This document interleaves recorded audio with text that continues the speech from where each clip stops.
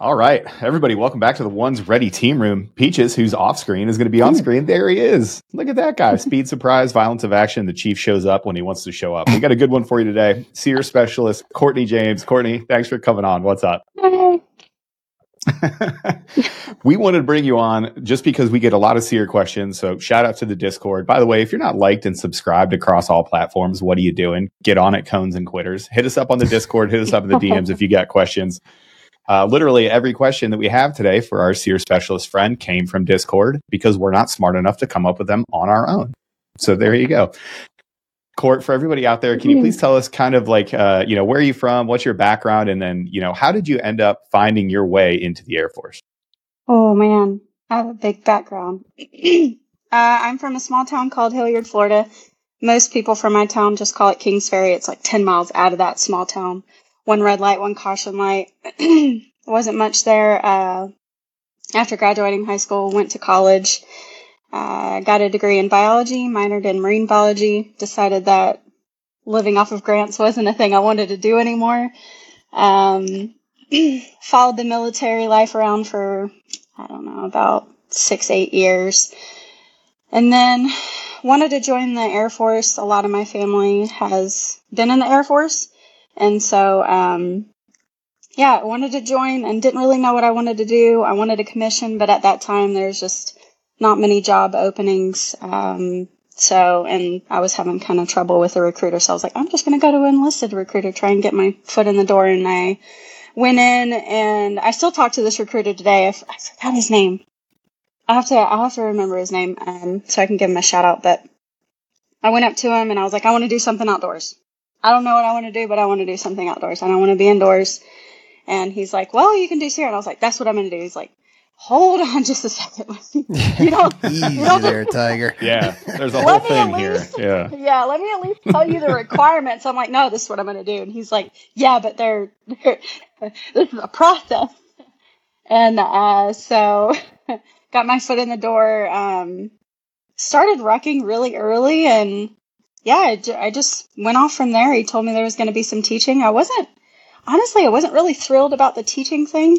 When I think about teaching, I think about like elementary school, and I'm like, oh, I don't want to do that. I think about math teachers, I think about these things, and I was like, this is probably not going to work. So, no, it worked out. It worked out fine through the process. So. How much information did you have beforehand? Because I was poking around the website, so gosere.af.mil, which is a fantastic resource. Every time I look at it, I'm like, wow, these guys and gals really crushed it. But how much information? I know it was kind of, SERE was brought up to you and you were like, oh, okay, that sounds cool. How much research did you do before you actually started preparing and getting into the pipeline prep stuff? I did as much research as what you can do. My recruiter told me quite a bit. Not many people in the past have been told, hey, you're going to be teaching.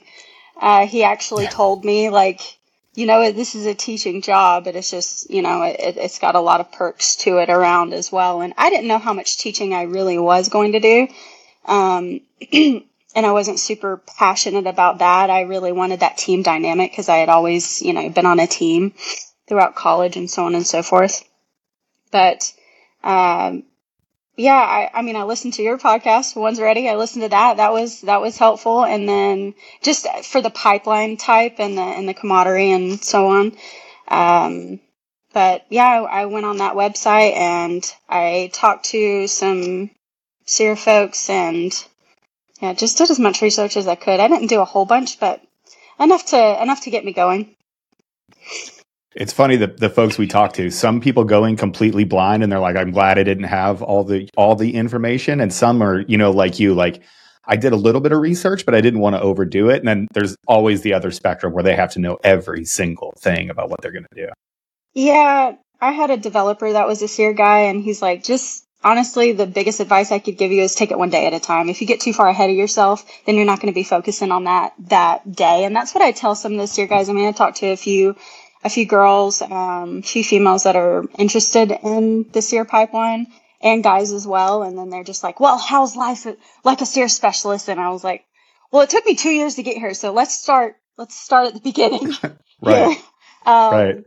let's just take it one day at a time and don't get too far ahead of yourself. And sometimes that's very hard to do as a SERE candidate, is not get too far ahead of yourself.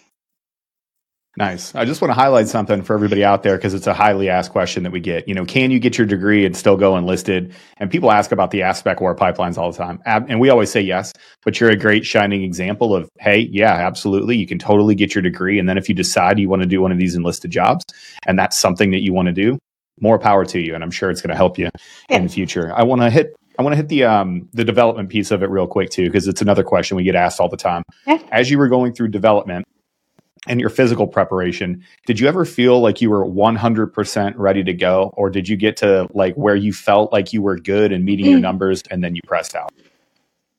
I never really felt like I was 100%, honestly. If you always feel like you're 100%, then you're not ready, right? You need to have that, a little bit of nervousness to go in, a little bit of, oh man, is this going to be enough? I hit my numbers like I wanted to, and it took me a little while. So development, starting, and they never used to have development. This is kind of a new thing coming through, which it helped me in general because you can be in development from a year to 2 months if you want to. You have to pass the PASS test at least 2 times in a row. And I think they've changed it now. It might be just once. But when I went through 2 years ago, I needed to pass it twice in a row to be able to even. Because it was harder when you went through. That's why. Yeah, right. No, it you can now start saying you heard it here first. You heard it here first. It was harder. Rocks were heavier. Water was wetter. Yeah, exactly. Water was wetter.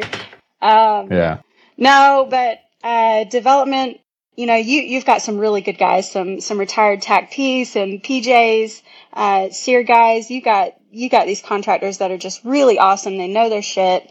And they make these workouts based on, the requirements that you have to meet. Extremely intelligent guys. And they just put you through it. And, I had Eddie Ramos, which was a TAC-P guy. I had Jason Craig, which was a SERE guy. And then, Owen Duff. He was an EOD guy, and he helped me out a lot because I was struggling through the run. It took me 4 months. I was in development for 4 months, and everything was going good. It was just my run that was just kind of, I'm a sprinter. I'm not really a, long distance runner, so I was a little bit slower. But it took me, he got me up there. Owen Duff did. He was a T3I developer, but he knew exactly, the numbers to push, and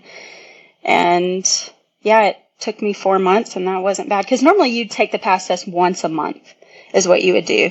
You take it once a month, you get ready, you send weekly reports to your coach and say, hey, this is what I'm doing. That way, you show, hey, I'm invested, I'm doing this stuff. On a weekly basis is when you would send those weekly reports, and then they would look at it and adjust it from there. So, Peaches, we should get a T3I developer on. Probably should. Yeah, we know those guys. We do know those guys. Yeah, we do know those guys. Anyway, there's some guys there, T3I guys there at Fairchild as well, that they help with pre-team and team guys that are helping with. It's Coach Travis Barrett up there, but he helps them. Smart guys, just really intelligent. Oh yeah, and they're motivated, and they know that they're helping out the career field, the future of the career field, and they're very unassuming because you have some of those folks that are, are very decorated. Yes, and it's very impressive, and a lot of the folks in development they just don't know because they don't know what they don't know, and they're like, hey, just so you know, this dude was killing bad dudes quite frequently during the days. Yeah, literally when you were in diapers. Yes. Quite literally before you were in grade school. Yeah. This guy was, to use an old colloquialism, putting warheads on foreheads. Yeah.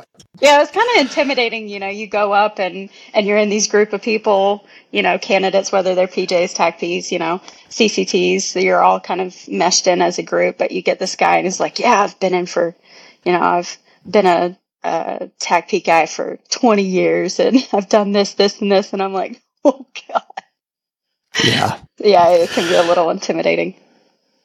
Well, I'm glad you mentioned it, because the talk about being a teacher and whenever you hear teacher, or at least me, I think of high school or elementary or something like that. You're a school teacher, Exactly. but so many. So your job is specifically being a teacher and instructor. PJs have instructorship within there. CCT does, TACP does, the JTAC qualification does.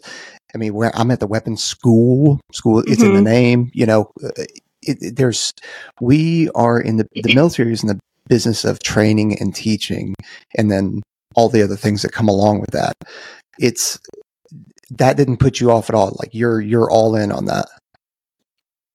Yeah, so like you said, that's when I first thought about it as being a teacher, as like a math teacher. Like nobody likes their math teacher, their science teacher, right?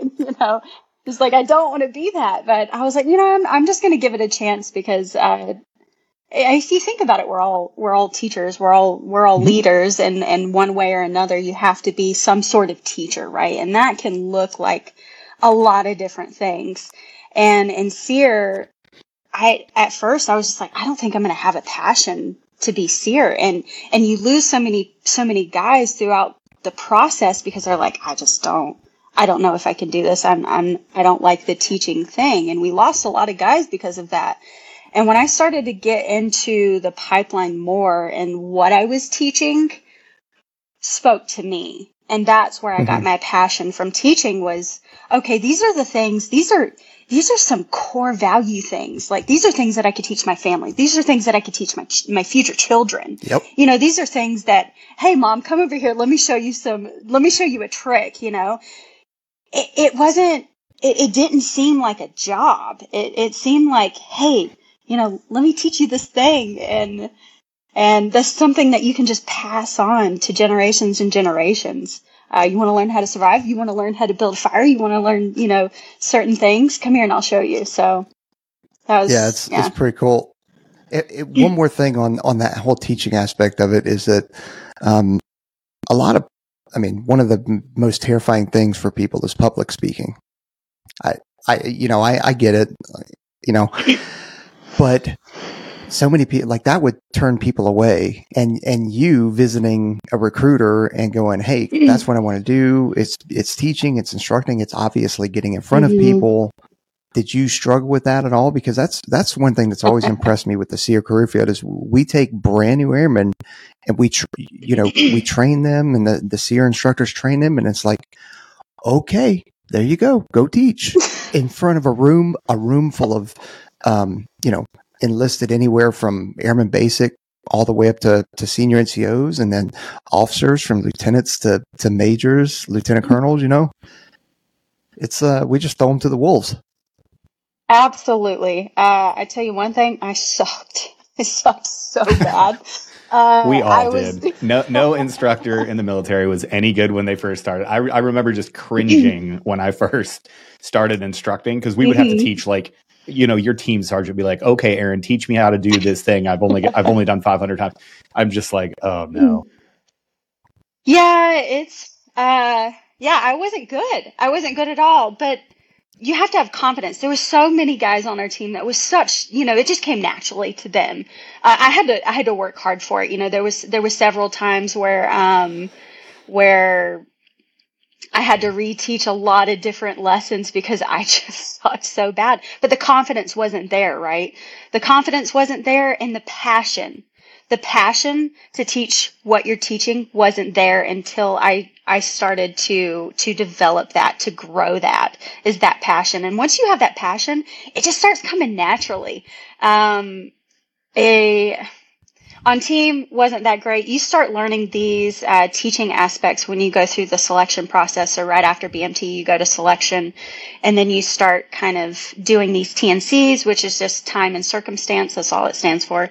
And these are just kind of short, spontaneous little lessons that you can teach and just kind of come off out of the blue. Hey, you teach something on this. Go now. Like, you've got 1 minute to think about it. I'm like, So, practice and confidence and passion. And then afterwards, just, I I went and platform teached for 3 months. And you've got these senior airmen, you've got A1Cs teaching, lieutenant colonels, teaching people that come from the Pentagon, and through this pipeline, they teach you how to speak to anybody, and that's why this career field is so great, is no matter, what our rank is, we're taught to that level and say, hey, you need to be respectful. You're going to be speaking to, not just NCOs, not just enlisted, but officer as well. And you need to be, know your shit, but also speak respectfully as well, professionally. And I think that's what the career field is well known for, is they instill that into us at a very, very young stage in the pipeline. And that's what I really liked, is regardless if you sucked or not, they're like, hey, you need to fix this, do this. And then if you didn't, you're cut, like you're gone. That's great. So it was good. Yeah. You want to know if you know something or somebody else knows something, have them teach it or try and teach it. That's how you truly know if you truly know the material. So, all right. So I got a little far ahead probably, but taking a step back. No, that was me, but it's 4 months in development and then you go to BMT. Did you went to a normal BMT flight, right? Yes. Or did you okay. So you graduate BMT and then you go to selection. How did that look?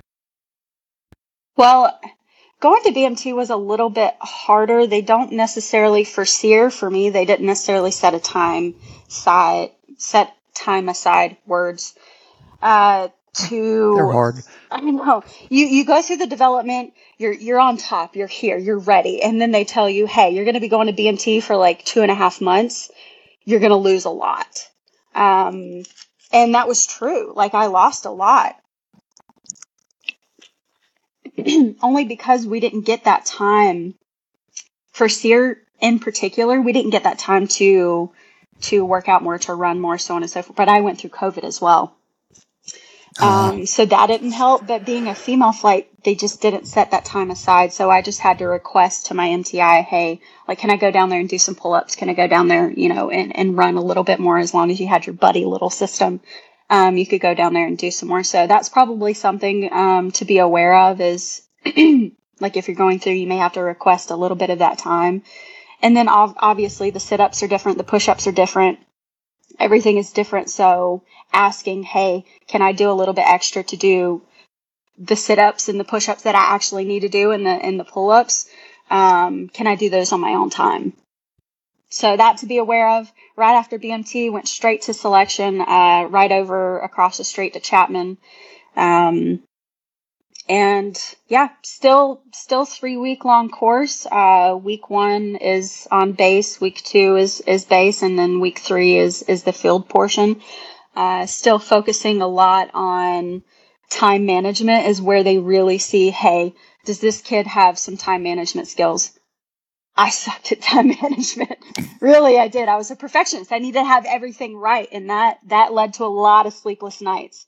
I was okay with it because that's just where I wanted to be. But a lot of guys were just like, yeah, I can get this done in a few hours and I'm good. And I'm just like, man, can you teach me how to do that? Time management, attention to detail was a really big one. And just learning that's where they teach you how to take notes specifically, because they want you to all be the same and be organized. But yeah, that was pretty much how the selection was going. I'm on a tangent, sorry. No, you're not on a tangent. If you see us looking down, we're taking notes. Yeah, it's the point of the podcast. No, yeah, we totally. Oftentimes we bring guests on and then we zone out when they talk. That's how you make a good podcast. No problem. I wanted to ask you some questions about selection there, because you really hit on it, and we had already decided that we were going to ask you this question beforehand. But you're awesome, which is how you got there first. But how much did you depend on your team in those times? Because like you've alluded to, you were losing people were failing events, people were doing better or worse. Like you said that you felt behind and you had to ask some teammates for help. How important was that team aspect when you were going through selection? I'm glad you asked that question, because a lot of guys, they look at these career fields like any career field. They look at them very, they're glorified, right? In some way or another. Do some cool stuff. Like, I want to do the cool stuff. And they don't realize that they're going in thinking that they can just do it on their own. And you can't. You absolutely can't. Regardless how high your ego is and how independent you think you are, you will not make it if you do not depend on your team. And I will tell you that right now. How many times I had to depend on my team. And I was not the best SERE candidate by far. There was so many guys that were so much better than me that I could list off of my team that I'm just like, that dude was good, right? But regardless if you're the best or, you're just making it, you have to depend on other people. That team dynamic is so, so important. And we were taught that through the pipeline. Hey, you're going to have to depend on each other. And if I'm sucking at something, this guy's doing really good at it, go to that guy and figure out what he's doing. Say, hey, teach me how to do this, because that's the only way you're going to make it together. One, you have to instill that trust, right? So the crap you go through when you hit Fairchild is a whole nother level than selection. If you don't have trust, if you don't have communication, I'm speaking like this is a marriage. Don't it's as scare close to a anybody. marriage as you're going to get. Yeah. It is to the Air Force. It is to the Air Pretty Force. much. You might as well be married, baby. If you don't trust your guys to your left and right, and I'm sure this is the same as any pipeline, if you don't trust those guys, you're going to be left by yourself, and that's going to be 10 times harder. So that team dynamic is so crucial, so crucial. And when you get to Fairchild, and I'm kind of going a little bit ahead, coaches and cadre know how to instill that in you. And I'm sure you guys know that you've got your glorious, workouts that you do and your, and your, smoke sessions that you do that might last 3 or 4 hours, depending on how small of a screw up that you've done. So in those moments, you're relying, hey dude, it's all right. You got it. Like, whether it's just pushing each other along or like, hey, can you help me out on this? I don't know how you just did that stitch, and I need you to tell me how you did it. Like, what is an attention step again? Like, so. And some people are naturally going to orient to that stuff a little bit faster. It's just the way that teams go. Some people, you see them pick it up right away. I remember I went through the pipeline with a kid named Chris. Chris was perfect at everything the first time he did it. And it was literally to the point, like, Chris, how did you figure out how to do this? He's like, I don't know. I just picked it up. So I want to talk timeline a little bit. So you got out of selection. Congrats. We crushed it. And then you're getting ready to make the move from San Antonio up to Spokane, up to the SERE Mecca. What did that timeline look like? How much time did you spend kind of in between that move to Fairchild? Okay. So I'll go back a little bit. In selection, they've got iterations, right?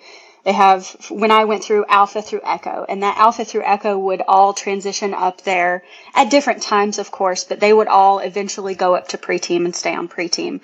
Now, I think they've changed that a little bit now. I was at Alpha iteration, but I think they do it from 0, 1 to 10 now. So depending on what your class cycle is going to be, because in Fairchild, you have 2 class cycles a year, a winter class, which is the best class. I'm just kidding.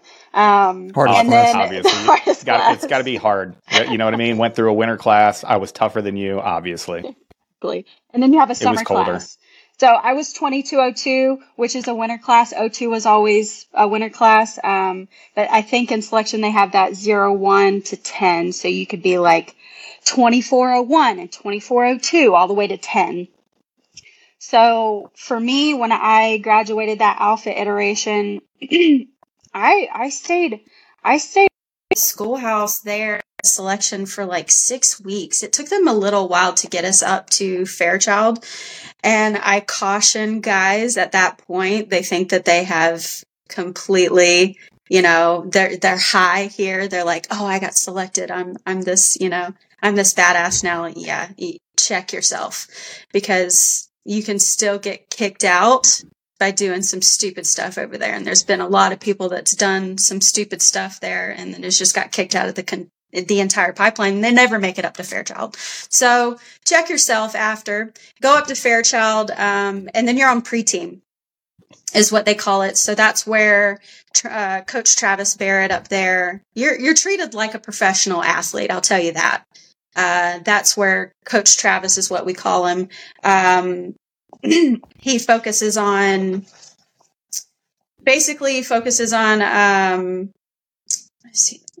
pretty much lifting mechanics.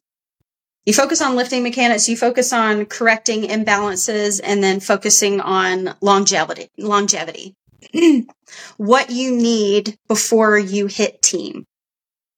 If you're underweight, like I was, trying to get you, as heavy as you can get, but in an athletic standpoint, right? In a healthy standpoint, because you've got 15 phases on team. I believe there's 15 phases. There's a lot of phases, like 13 to 15 phases on team, and you lose. I mean, some guys will lose from 10 to 25 to 30 pounds a phase sometimes, depending on the phase. Jeez. Yikes. Yeah. Can you guys hear me okay? Because my headphones just died. No, you sound great. Got you loud and clear. I was not prepared. Sorry. Yeah. Get your shit. Go to station 1. You failed this station. I worked out with him. That's a good excuse. So pre-team, since I was in alpha iteration, that first iteration, I was on pre-team for 6 months, which for me was good because I needed to prepare. I needed a lot more to prepare. You think that the workouts at selection are hard? You go to Fairchild and I'm telling you, it's a different game. Your workouts are 2 to 3 hours long. And pre-team is built to break you down and build you back up for team.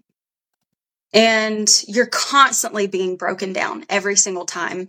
And we knew this because we were just like, man, I don't want to do this shit today. Like, it's going to be 2-3 hours of just, if somebody didn't throw up or somebody didn't pass out in a workout, it was rare. It was very, Coach very Travis brought a rare. week. Yeah, brought that weak sauce. That's what you should. It's because you didn't respect his workouts. That's what you should tell him. I went to a conference earlier, and Peaches and I talked about this conference, and I spoke to a lot of people about my third day being up at Fairchild. It was on my third day, and we were doing 400 meter sprints. And I mean, I was pretty ready. I was pretty good by that point. I was maybe sitting at and this is not a great score, but I was sitting at like a 10:15, 10:20 mile and a half. And we needed to have it under 11 and under. And I was like, hey, that's good for me. I'm hitting it. That's good. We're doing these 400 meter sprints. We're at the 8th, 9th one, and I am hacking. I'm like, I come to the cadre, and at that time was Sergeant Pendleton, and he was a great, great pre-team cadre. Really got our team to mesh very, very well. And that's what pre-team is all about, is getting all the guys to rely on each other, to solidify everyone together before team, because you're not going to make it on team if you can't make a bond, like an unbreakable bond is what they're trying to make, right? The cadre is trying to make an unbreakable bond with you on pre-team before you hit team. So you're successful. So I'm on my third day. We're hitting these sprints, and I was like, I can't do this anymore.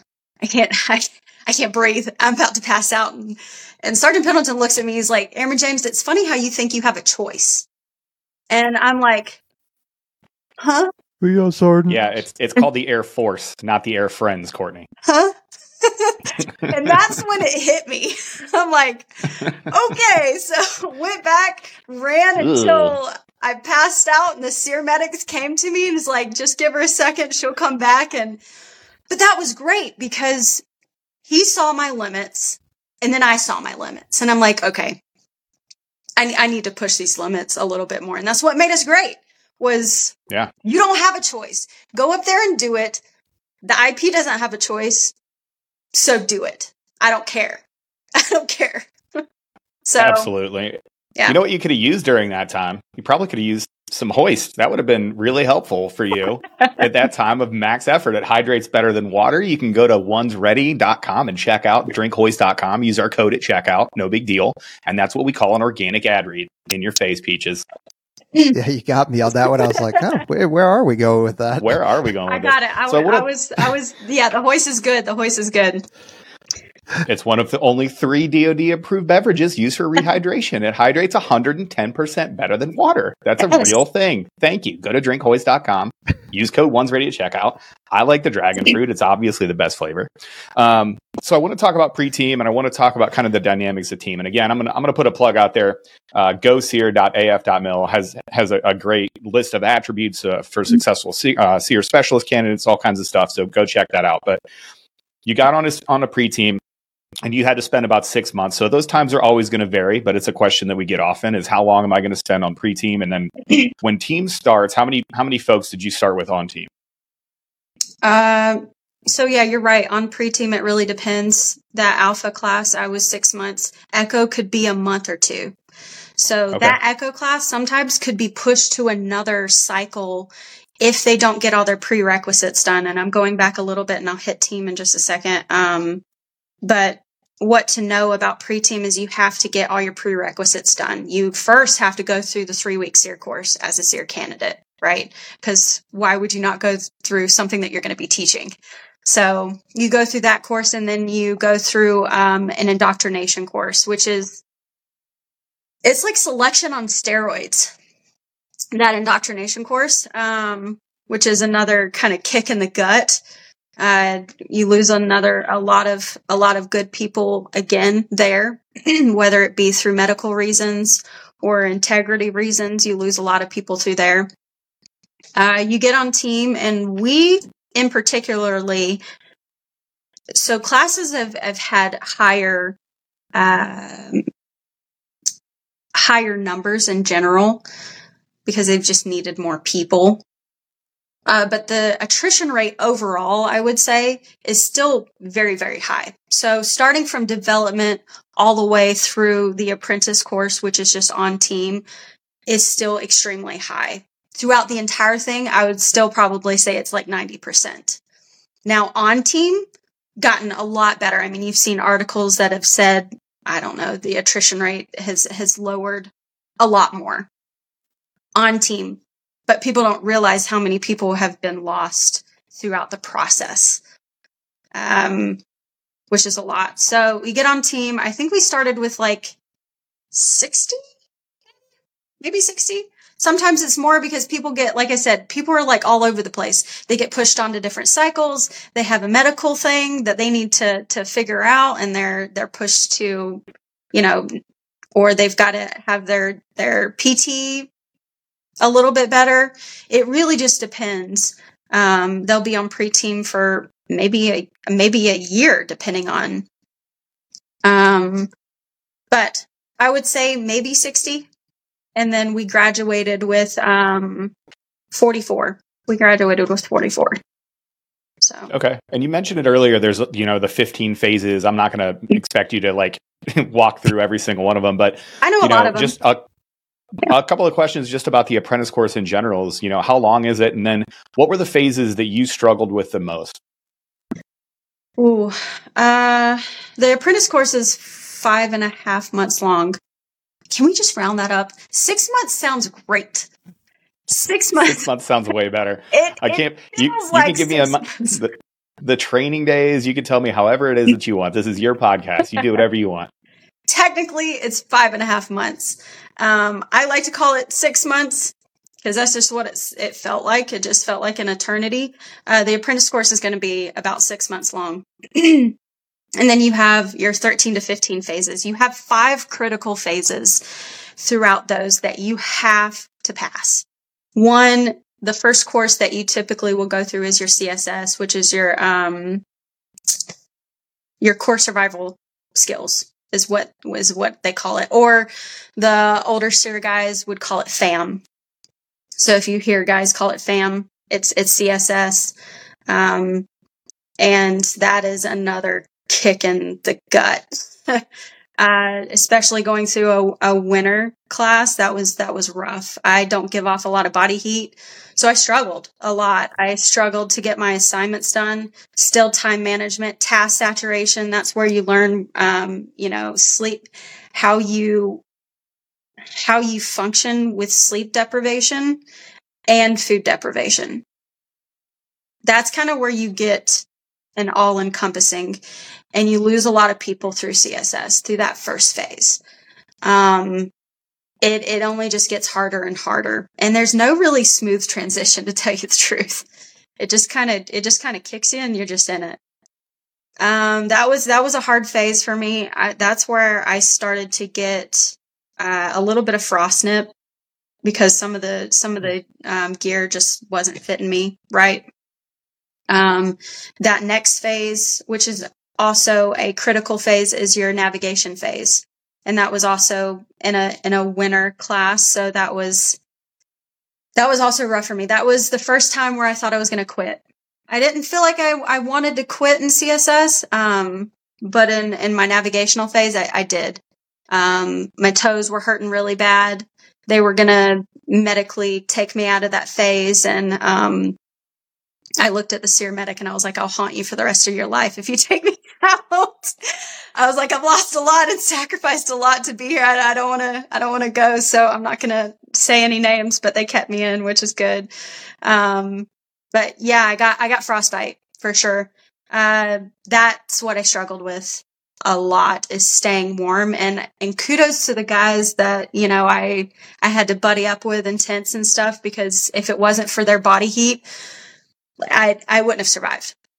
No way would I have survived by myself, because I had to rely on other guys' body heat to keep me alive. And so kudos to the guys on my team. But yeah, I wanted to quit. I saw a guy, really good guy, was going to be a super great SERE specialist. You could just tell, like, this guy's going to be good. And I remember we had just a spontaneous firecraft, and I had forgotten all my shit. I had only had my axe, so it was going to be just an axe firecraft. And it sucked, because I was like, I don't know what I'm going to do. I was at the low of the low, and I had lost all of it right there. And that was where I realized, hey, this is probably going to be it for me. I saw one guy quit, and he was a great guy.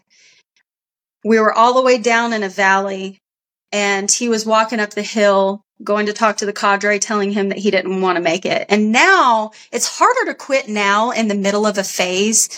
They normally, cadre will make you go through that phase first and then let you kind of decide after that phase is done, because sometimes it's just kind of in the moment. You're very emotional. You're like, I'm quitting, I'm done. And it's a little bit harder to quit now in a phase. It's not hard to quit, but in the middle of a phase when you're on team, it's a little bit harder to quit. They'll kind of push you a little bit more, and then if you're still really wanting to, then you can. This guy seemed to really want to quit for a while, maybe because of, I think, family reasons. And I saw him walk up that hill, and I was like, I think I'm going to follow him. And I finally just took a second, and I'm like, man, this sucks. I'm cold. I'm wet. I don't have any of my gear. I'm going to fail this firecraft because I don't have any of my stuff. And I just want to get out of here. I'm not comfortable, right? And how many times? But then you would have had to walk all the way up that hill, though. Exactly. Like, you could have at least stayed. Yeah. Do we go through things and we're just not comfortable, right? So I looked to the guy at my left and I looked to the guy at my right. And I'm like, I just need to take a little bit of a perspective. And I look to the guy on my left and I see that he's struggling too. And I'm like, well, shit, like, I'm not the only one. Why am I being so selfish? Right? I'm not the only one here. Everybody else is with me. And I remember I'm like, well, shit, we're in all this together. Everybody's doing this together. We're struggling together. You know, I'm not the only one that's cold. So suffer in silence and just get it done. You know, you're good. So I hit that. I really hit that where I just like, I don't want to do this anymore. And if you don't hit that, then you're doing something wrong. Then something's wrong if you don't hit that at least once and think about it and be like, I don't like it.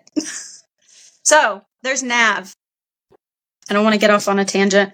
And then let's see. Next one is going to be ITB, which is instructional techniques base portion. That's where your teaching really, it dives in. That's another core phase, which I struggled in for the teaching because I had to reteach a lot of different things because that confidence wasn't there. That passion that I was teaching for wasn't there. I was really focused on, I'm stressed. I need to hit this. I need to do good at this. The heart wasn't really in it. That's why I feel like I didn't do as well. I was just focusing on, I need to pass it, right? I just need to survive. I'm in survival mode. So another phase is going to be ITF. That's where you have a full day. You get these field flight guys, what they call pack carriers, and you can go into the field flights and you get a perspective of what a full day would be like teaching students at the schoolhouse, at least. So you have a full day that you have to prepare. You have to what's the words? Organize. You have to organize your entire day however you want to do it based off of the location, based off of how many students you have, based off of your route. What are you going to hit first? Are you going to talk about water first? What are your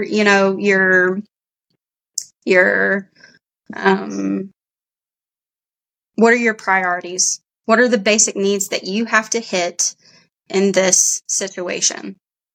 So that's another phase that you have to pass. And we lost, I think, maybe 1 or 2 guys in that phase. And that was in a later phase. We probably hit maybe 4 months at that phase and you're still losing guys. Like that's, can you imagine doing, let's say, a year and a half of training in the pipeline, and this is a job interview. People don't realize that. The entire 2 years that I did this was a job interview the entire time. There is no guarantee that you're going to hit the end.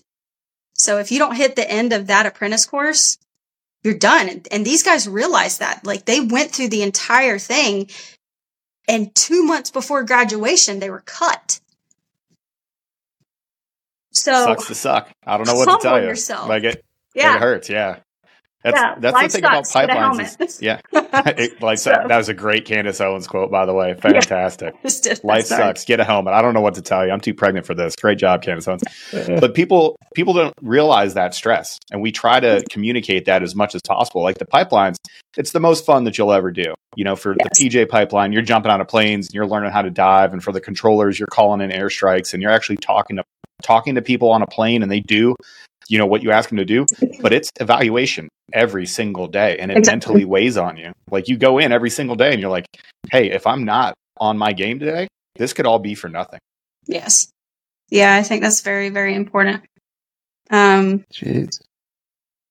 Let's see. We talked about ITF, and then you have E&E, which is your evasion and escape phase. That was my second hardest phase. Maybe it was my first. I don't know. That was rough. It was cold, and then it was rough trying to give an overall review of it.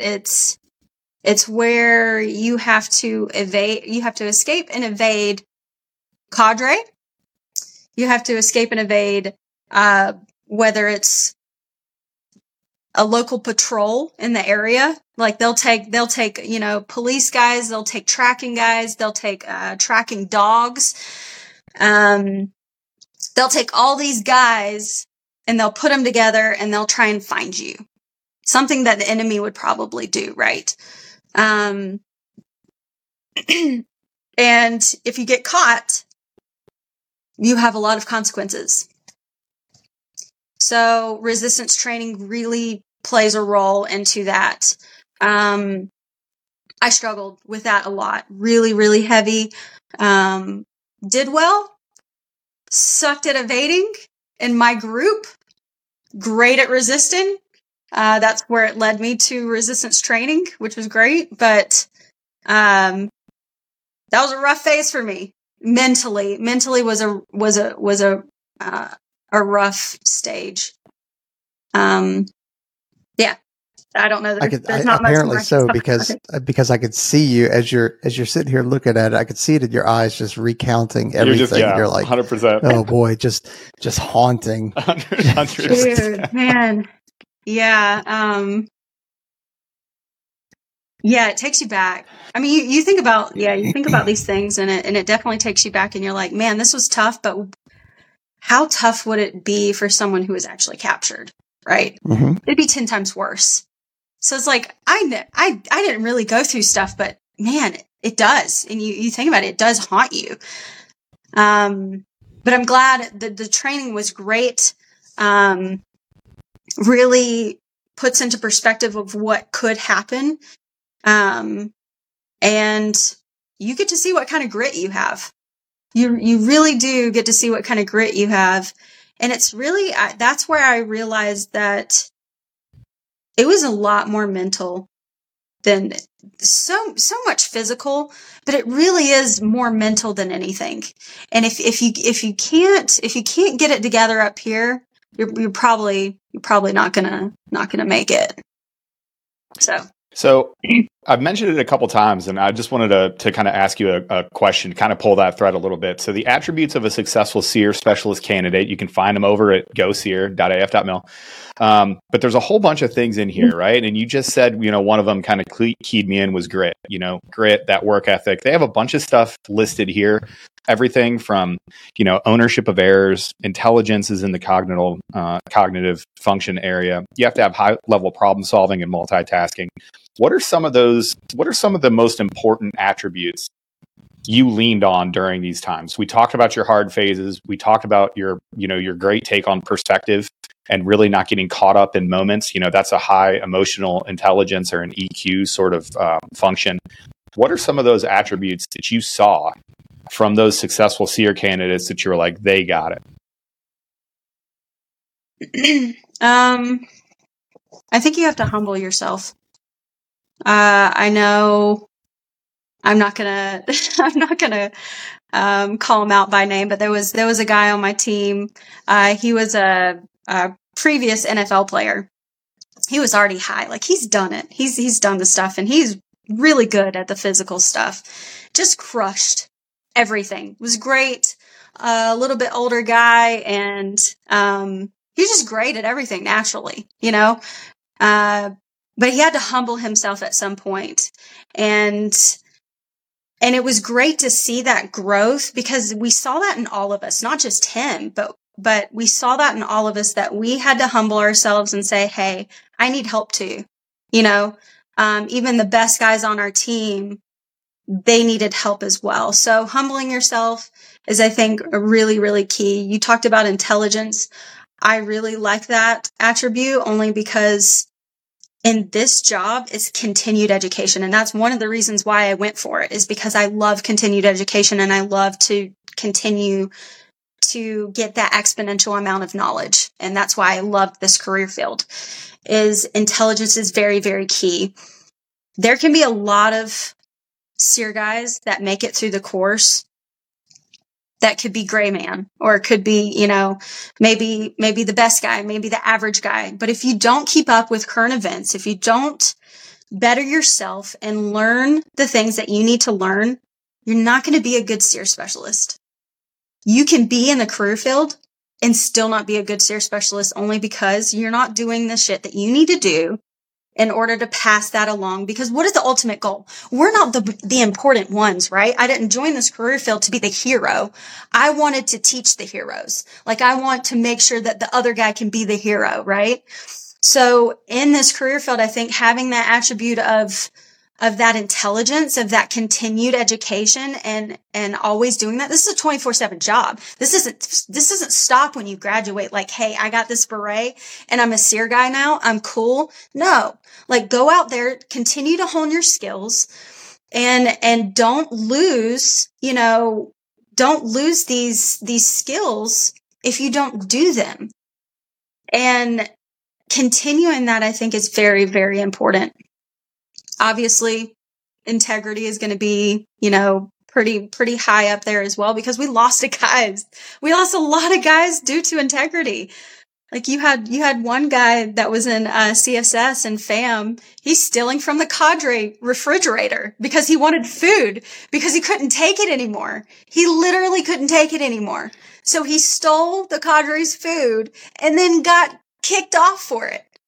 What a bold move, though. I mean, if you're gonna go hard in the paint, you might as well steal from the cadre. Exactly. I know, steal from the at least he's not stealing from you guys. Steal from the cadre, not you guys. He did. Yeah, so we had a bear box and we had inventory, and he was stealing our food as well. So see that's messed up. There you go. Bad.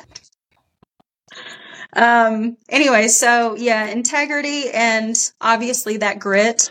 I talk about like being stubborn, having a little bit of that grit, but to a certain level, like an intellectual level of stubbornness, not just like that childish stubbornness.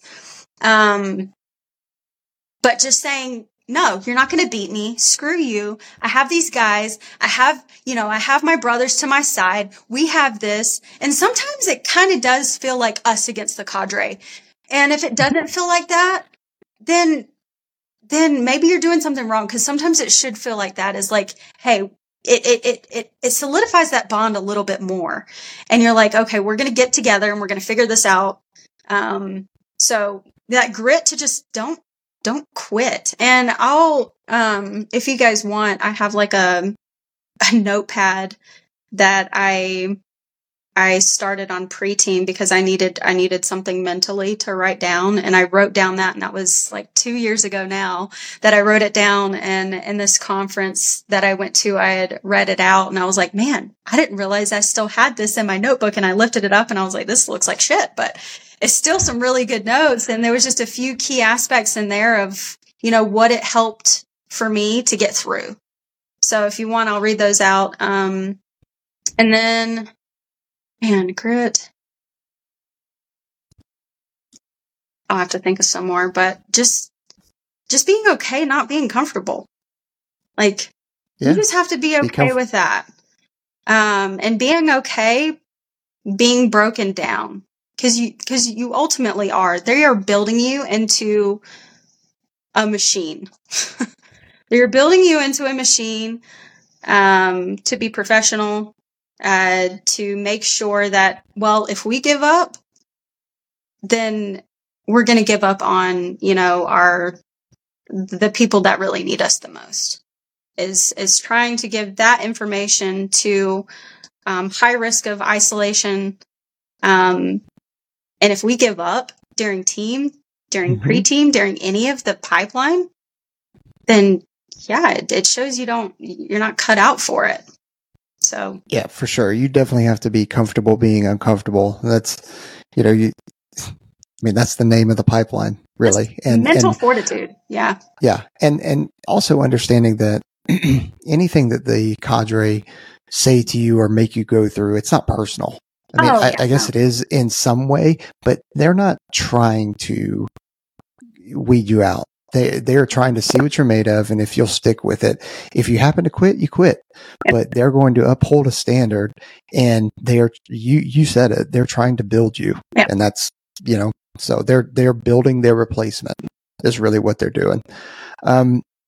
So fast forward a little bit, what was, you graduate, you get your beret. What was that kind of first year as an instructor like for you? So that first year, you're still training. I mean, just because you get that beret doesn't mean you're a SERE specialist, right? And I didn't know that. A lot of people don't know that. When you get that beret, you're not a SERE specialist. You still have to be certified into what you're going to teach. And that's the greatest thing about it. We have these AFIs, we have, these guidelines that you have to meet in order to actually teach what you're going to teach. So you have a lot of different phases you can go into. You have water, you have the field flights, you have resistance training. You've got parachuting, you have those 4 different areas that you can go into, and they used to just send you straight to the field flights. And then you would stay there for 2-3 years, get your CRM, and then you could go to either a different flight or you could go to a different MAGCOM. But now they have guys sending straight out to different MAGCOMs, which is a little scary, right? To different bases, like right when they get off team.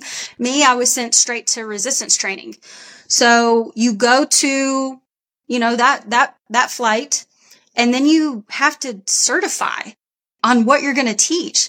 And it took me, I don't know, like I would say 6 to 8 months to certify. And then, so that's what it looked like for me that first year, was just certifying. Hey, I need to teach this, and this, and at a certain level. And if I don't, and I'm evaluated on that. And so you're evaluated on your role play. If you go up to, you have academics as well. You're evaluated on, on your 7 steps that you do, that you are taught in selection. You have a 7-step lesson, and you're taught on those 7 steps, and you're taught on ICE, and you're taught on, your rapport with your students. So certifying after graduating, you certify. And then also after graduating, to hit that level 3, I believe you graduate as a level 3, and to get that level 5, you have to go to airborne for a month. And then you go to Arctic training, which is up at, Barrow, Alaska. The locals call it Utqiagvik. But you go up there, for a little over a week. And then, yeah, that was another rough story. Which I think my phase that I went through Arctic training is on Airport, Alaska.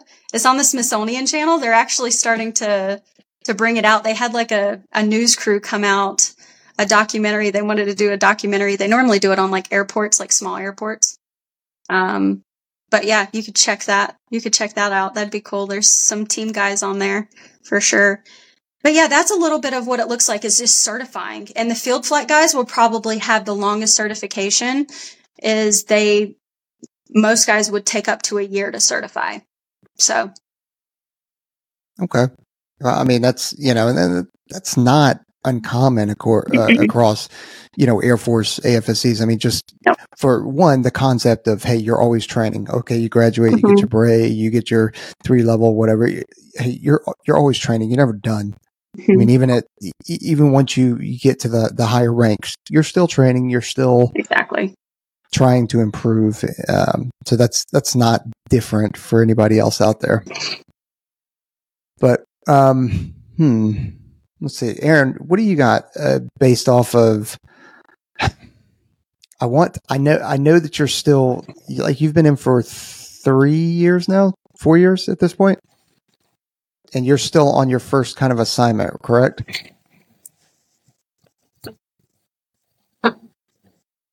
Did that go through?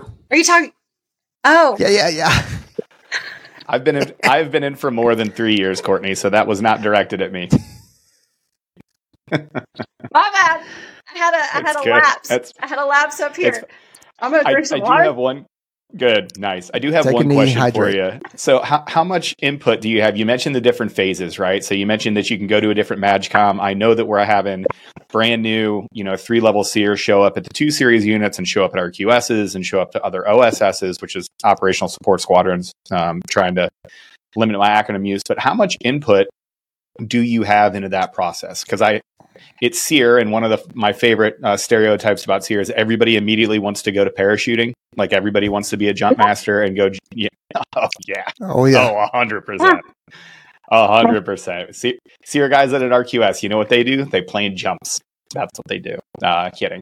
But how much input do you have into that process, or is it meritocracy based? How do you decide who goes where out of the apprentice course and onto your first assignment? So first, to answer your question, Peaches, is I've been in, let's see, 3 years this February will be 3 years. So I haven't been in very long. So this is still my first assignment, which is at Fairchild. So I stayed at the schoolhouse, and went straight to resistance training. And then I don't really have much to say on, how that process really looks, because it's ever changing. It's so flexible, and really they're trying to get numbers at some point, and then now they're starting to bring it down, to where they've hit those numbers, they've hit those quotas, and then they're starting to bring that down a little bit more. But I would say this last class, half of them went to a different MAGCOM, and then half of them stayed at Fairchild. Typically, that's just not very traditional of how they used to do it. Like I said, they would stay and they would hone their skills as an instructor. They would learn all these different areas, and then they would go out. So, for example, being pretty valuable on knowing policy and doctrine for resistance training. Like, that is something super key. Nobody really cares about the role play, right? Because the schoolhouse is great for role play, but you go to a different MAGCOM and you don't really do role play. It's that policy and doctrine. What can you teach about that policy and doctrine to, a guy that might be high risk of isolation? So that's what I had just went through, was that 3 months. And that's kind of new as well, because we were at resistance training, and then academics is separate from that.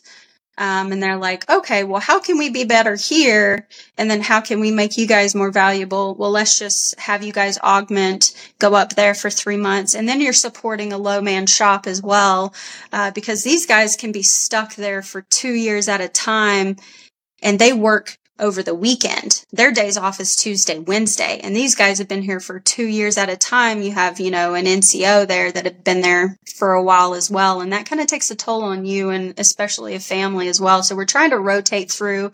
So like I said, everything is ever changing. This next class, it might be different. Maybe not a lot of people might go out to different MAGCOMs, depending on the numbers that they're looking for. They might all stay here. They might all go to the field flights. And I know the field flights are kind of hurting right now. They've taken a lot of people from RT and would go there. And if you certify at RT, maybe you can ask to go to water. If you certify at water, you can ask to go to parachuting. So it's really just a rotating, a rotating cycle. That's really the only kind of input that I would have on it, is that it's not the same ever. It changes. Where are you most excited about going to next? What do you want to do for your career as your next step? At first I wanted to go to water, because I worked in marine biology. I had all my dive certs besides, I think, rescue. And then, I really wanted to go to dive school really bad. And I still want to. And probably when I get back from this TDY, that I'm on right now, cause I'm here at weapons school,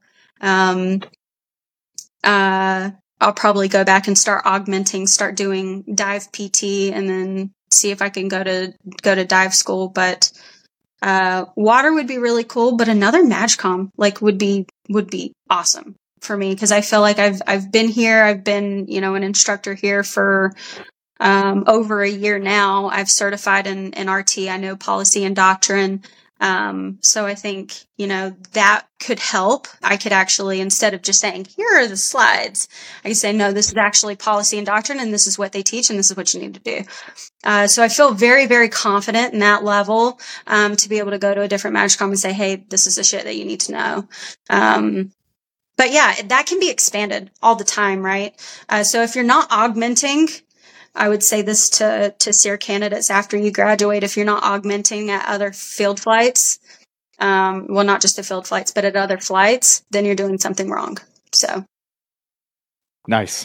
Well, Court, I want to say thanks for coming on. We always end with an advice piece here. So if you could talk, and I heard you earlier when you said that you're, engaging with other SERE candidates that are thinking about coming in. If you could give somebody some advice so they could put that in their back pocket to get them through the 2 years of training it takes to be a SERE specialist and beyond, what would you tell them? This is where I bring out my notebook, and you see that Nice. It's really old. Very Don't old. throw that away either. It's the only thing that I will tell you as somebody that's been in a little bit longer than you have. Save those notebooks. Fill that notebook up, put it on a shelf somewhere, go back and read it occasionally. You'd be surprised how smart you are in retrospect. I will tell you, you will have a lot of Write in the Rain notebooks on a shelf after your entire pipeline. And my advice is just to go through those and read them again or even rewrite them. Okay. Advice for any SERE candidates going through. This is what helped me going through the pipeline. Hope it can help you guys. My number one was just don't quit. Just don't quit. It's super simple. I had to write it down for it to get through my brain, and that's fine. Remember your own why. They will tell you to have a why, hopefully in development or in selection, and say you need to have a why. What that means is you need to have something strong enough to get you through training, because if you say, I just want to be a cool guy, that's not going to cut it. You need to have a strong enough why, a strong enough passion as to why you're there to get you to continue, because you're going to hit those plateaus. You're going to hit that wall, and then you're going to be like, that time where I was in NAV and I wanted to quit. I had to remember why I was there. Why am I doing this? Because I thought of that a lot. I don't get paid enough to do this crap. Like, why am I doing this? So remember your own why. And your why can change. My why changed a lot throughout the pipeline, and that's perfectly fine. They're all still my why. It's just kind of, changed a little bit as they went. Be confident. I struggled with that at the beginning. And if you act like you know what you're talking about, it looks good. So just kind of fake it till you make it. And that's perfectly fine until you build up that confidence. And that's what the pipeline is meant for, is to build that confidence up. Make small goals. Like I said earlier at the beginning of the podcast, don't look too far ahead, because you get distracted, and then, something's going to happen in that day. And then you're like, oh, what's the next phase going to look like? What's our career going to look like? What's Fairchild going to look like when I haven't even made it to selection yet? So take it one day at a time and make very, very small goals, whether that be, hey, how am I going to make it to the next hour? How am I going to get this assignment done? So on and so forth. And then you are more than your physical capabilities. I had to remember this because, I felt like I was very weak through, workouts. I was still very strong and still, was very, very capable. But I felt like earning the respect of the other guys took me a little while. And I didn't realize that it took me until, I don't know, maybe eating an eyeball out of a rabbit. One guy told me that I earned his respect doing that, or pushing a 500-pound sled, one day, earning the respect of that, or just, going through a nav phase with just the same amount of gear and weight that those guys had. And I was trudging through 5-6 feet of snow, the same thing they were. So remember that you're more than your physical capabilities, because it's really a lot of mental. I'm almost done, I promise. Imagine yourself already achieving your goal. That's something that really helped me. I had this journal, and I had inside of that journal, it had the entire year planned out. And I said, this is what I'm going to do. I'm going to hit selection. I'm going to hit, Fairchild. I'm going to hit this. Not really trying to get ahead of myself, but looking at the bigger picture. Not getting lost in that picture. And then I would have like a little vision board in that journal. I just already imagined myself, this is what I was going to do. This is what I want. So imagine yourself already doing it. And then, know that you're good enough regardless. You're going to mess up. That's inevitable. Things are going to happen. You're going to suck a lot. You may suck 7 days in a row, but you are good enough regardless. If you're there, you have the grit, you have, what you need to do to be there. You've made it this far. You're enough. And just know that. And then continue to help and guide others. I just had to, that's where my passion came from, is helping and guiding others. And then remember that comfort is a silent killer. That helped me a lot, is because if I was comfortable, there was something wrong. So. Fantastic. You crushed it. Absolutely crush it. Kortney, thanks for coming on. We really appreciate it. For everybody that's out there that thinks they want to try this crazy thing out for Air Force SERE, go over and check gosere.af.mil. It's a great resource for everything that you could possibly need to use. You know where to find us at onesready.com. Make sure you're following, liking, subscribing. Just go ahead and caress that subscribe button and turn your notifications on. We'd appreciate it. The subscribe button does it. Just caress it. Just give it a little something. Just give it a little, hey, how you doing? Kortney, you have any socials you want to put out, or anywhere that they can contact you if they want to, or you want to just use us as your easy button? I can just use you guys. I mean, I've got Instagram, I've got Facebook, and if people really want to look me up, they can find me. Fantastic. Well, thanks again for coming on. We appreciate you. Everybody else, Yep. Train hard. Thanks for